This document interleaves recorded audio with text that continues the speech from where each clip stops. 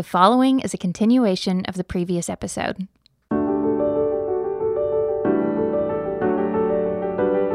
Welcome to the Yellow Balloons Podcast, a collection of teachings to help you navigate the transformational possibilities of a God-centered perspective.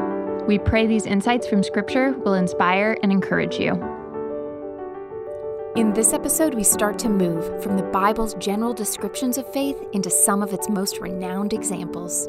People like Abel and Enoch, who lived their lives with a focus on trusting God. There are some significant challenges to believing God really is who He says He is. The reality of God is different and better than what we want Him to be. So what does God say about Himself? The answer will help us to better understand where we are placing our faith. Verse 5, by faith Enoch was taken away so that he did not see death, and was not found because God had taken him. For before he was taken, he had this testimony that he pleased God. Had this testimony, martyreo, witness, he pleased God.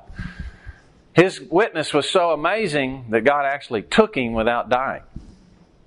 Abel pleased God, cost him his life. His brother killed him as a result. Kind of reminds us of chapter 13, verse 6. So if you're going to live this life, here's some things you can look at, what it would look like. It's kind of sandwich of chapter 11 gives us specific people's lives to look at. Chapter 13 gives us actually a list of things to look at. And in verse 5 it says, let your conduct be without covetousness. This is a major principle of living this priestly, kingly life where we are going towards greatness. God's definition. For He Himself, it says, I'll never leave you nor forsake you, so we may boldly say, the Lord is my helper. I will not fear. What can man do to me? All he can do is kill me. If you've ever looked at the Iliad, this is the central sort of theme in the book, by my understanding. Achilles is the main character in this book, and the Iliad has shaped Western civilization. It was the major image that Greeks had in their mind about what life was about, and it continues on today. If you watch ESPN, you see the Iliad in spades. This main character, Achilles, is offered a fundamental proposition by the deities. And the fundamental proposition is, do you want to live a long and comfortable life or a short and violent one? In the long and comfortable life, no one will ever know your name. And if you live a short and violent life, your name will go down as a lasting legacy. And Achilles says, duh. What kind of choice is that? Of course, I'll take the short and violent life. Who wants to live a long and boring life and no one ever knows you? I want to be famous. Well, every Sunday you can turn on and see guys submitting their body to major destruction in the NFL, shortening their life by, 20 years on average versus an average person? And they've made the same basic calculation. It's ingrained in our culture. Well, it was sort of the same thing here. I mean, your life is a vapor anyway. Why not live it in a way where we say, I want to be a witness that lasts forever. What can man do to me? All they can do is kill me. Then it just ends short. What they can't do is take away what God has promised to me. They can't take it away. So we go back to chapter 11. Enoch got this fantastic reward without death. Abel got the fantastic reward but died early. It doesn't matter. I think Dr. Deshawn told me that in Eastern Orthodoxy they have a concept called white martyrs.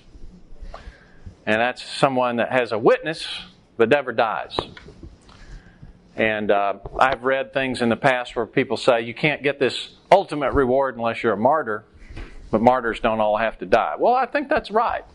That's what he's telling us here. We want to live a life that's a witness, Where if death's part of the calculation, we'll take it. If it's not, it's not. The point is, we're not living life predominantly for man now. We're living life for God, and He will make sure that everybody knows in due time. Enoch, in my opinion, is going to come back and die, along with Elijah. Speculation on my part, but I think the two witnesses in Revelation are Enoch and Elijah, because it's appointed unto man once to die. And these are two guys that never died. And you got these witnesses that come down, and they spend 3.5 years pronouncing judgment on the earth, and at the end of it they die. And they have a big celebration because these two guys that persecuted the earth are finally dead. And then suddenly they get up and ascend into heaven again. I think it'll be their second trip. You can read that on your own if you like. That's just speculation on my part. But Enoch's testimony was that he pleased God. Just a brief aside, if you go looking for that, you won't find it in Genesis. This comes from the book of Enoch, which tells us there's true things in places other than in the Bible. And here you have an apocryphal book referenced in the Scripture, and this is not the only place that's the case. That doesn't mean that Enoch belongs in the Bible. It does mean that there's things true other than in the Bible. This was his testimony. But without faith, it's impossible to please Him, God. For he who comes to God must believe that He is, and that He's a rewarder of those who diligently seek Him. Okay, so if we want to be like these elders who had this great testimony, and we want to please God, what do? Well, the first thing we have to do is understand what faith is, and we've talked about that. And the second thing we have to do is understand this formula. You got to do two things. You got to believe two things if you want to please God. The first is what? What's the first of two things? You got to believe two things. What's the first? That He is. Now, this word "is" here is the Greek word "esti," E-S-T-E-E, and it means "is." Every time you see this in the Bible, it's translated "is." The second is a different word. It was E-S-T-I. It's ginomai, G-I-N-O-M-A-I. And it's variously translated "is," "be," "done," "command," "fulfill." And this word has the idea of making something happen. The first word, this "st," is existence. And the second one is make something happen. So the way you could understand this verse is, without faith it's impossible to please Him. For him who comes to God must believe that He is, He exists. He's really who He says He is. Really. And He makes happen rewards for those who diligently seek Him. And you can guarantee that He's going to make that happen. So we got to believe those two things if we want to please God. He is. He's a rewarder of those who diligently seek Him. He will make that happen. There's no question about it. Well, what does it mean to believe that He is? Does it just mean to believe that there is a God somewhere, someplace? I don't think so either. And I think this is one of our biggest challenges, to believe that God's really who He says He is. Who do we really prefer God to be, really? What do we prefer God to be like? Huh? Who we say is. What do we like God to be like? Vending machine. Yeah, absolutely. Yeah. Just take out the money. What do you want? You want some, offering this week? Okay, I'll give the offering. This is what I want in return. This is actually how paganism works. Paganism, you go to the priest and you give them the thing, whatever it is, an animal, some money, and they give you what you want. So that's the way it works. The whole book of Job is wrapped around God as a vending machine. It really ticks Him off when you say He's a vending machine. What else? What's another way we like to think of God? An indulgent parent. Absolutely, an indulgent parent.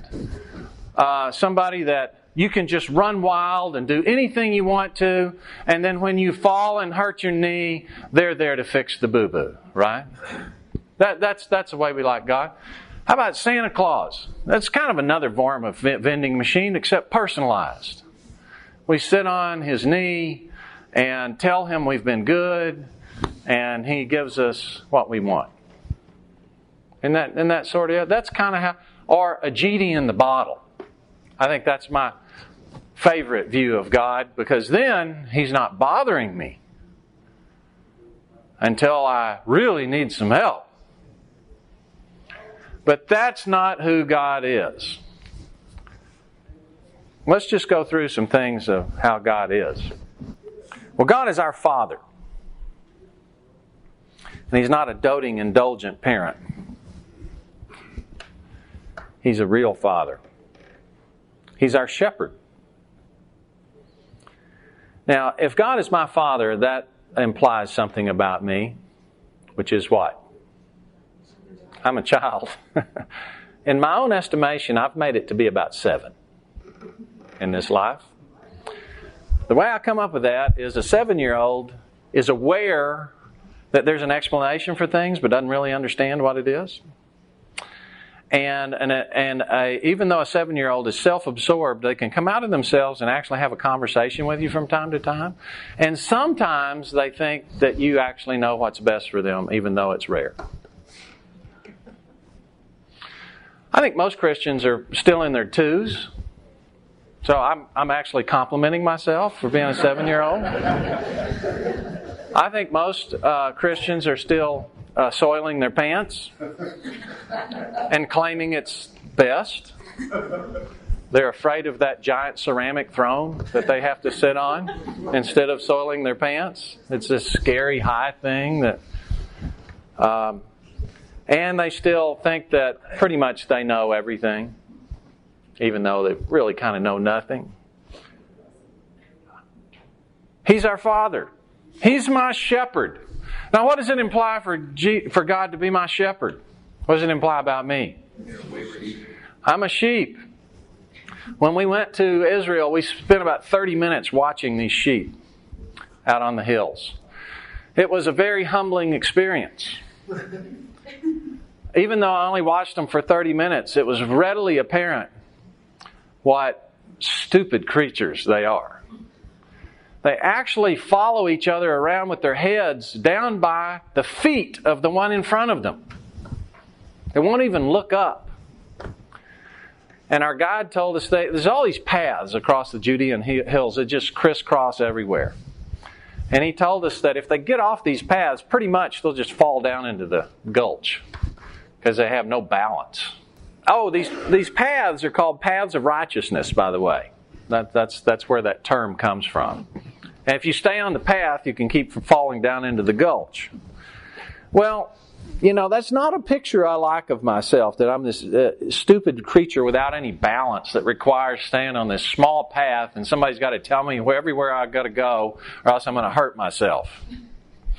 But that's the picture. Do I believe that I'm that way and God's that way? Well, if we want to please God, this is part of what we got to start ingesting. That this is Him and this is us. God is gracious and full of compassion. It's not unusual for people to get mad at God because things didn't work out. When vending machines broke. Santa Claus didn't come.